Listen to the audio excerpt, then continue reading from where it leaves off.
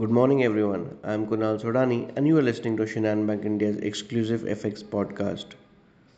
Fears of a globalized recession takes their toll on financial markets.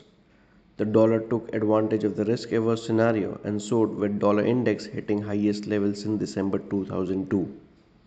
On the domestic front, a widening trade deficit and current account deficit coupled with capital outflows on the capital account could push India's balance of payment into deficit in FY23. The wider the CAD, the more dollars India would require to finance it and keep rupee under pressure.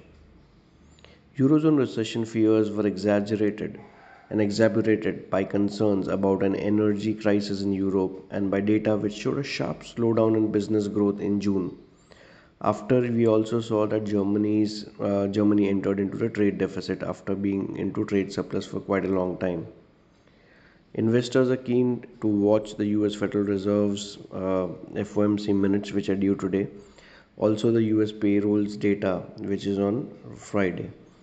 Oil prices suffered their biggest daily drop of around 10% since March on growing fears of a global recession and lockdown in China that could slash demand.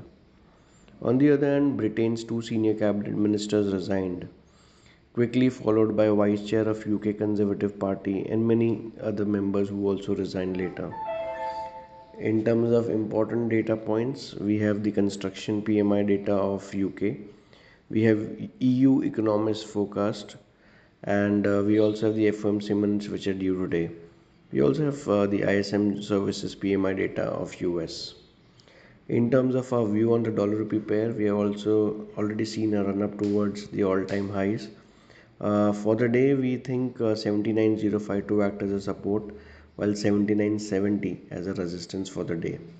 That's all from my side, friends. Wish you all a very beautiful and wonderful day.